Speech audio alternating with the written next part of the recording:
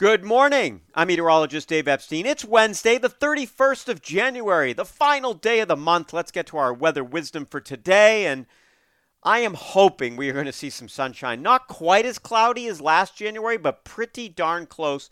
Definitely cloudier than usual. The problem yesterday and the past couple of days is we've just had these little inversions that have not allowed the mixing of the air to kind of scour the clouds out. So we've been stuck with these clouds, but I think we'll call it decreasing clouds today. And again, cautiously optimistic that we'll see some sunshine here this afternoon.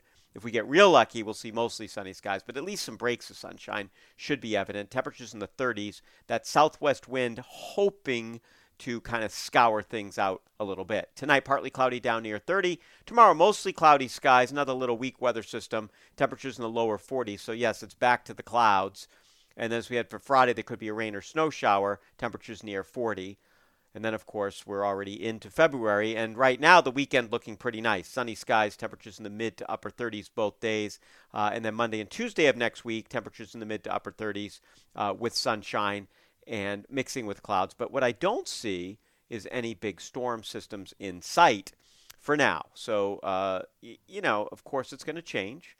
We know that. But for now, it's a fairly tranquil pattern. We had, depending on where you are, one of the wettest starts to winter on record. So December and January combined. And now we are beginning tomorrow the final month of climatological winter. So that's the coldest 3 months of the year. It's not necessarily the snowiest. If you kind of looked at the snowiest 3 months of the year, you'd probably end up somewhere in the kind of mid-December through mid-March. In that little window, we'd have to shift off the months. But in terms of cold, it's roughly December, January, February. I've done the math once, and I think it was actually like December 5th to March 5th if you really play out all the numbers on exactly what it comes out to on averages. But again, pretty close that it's December, January, and February for winter.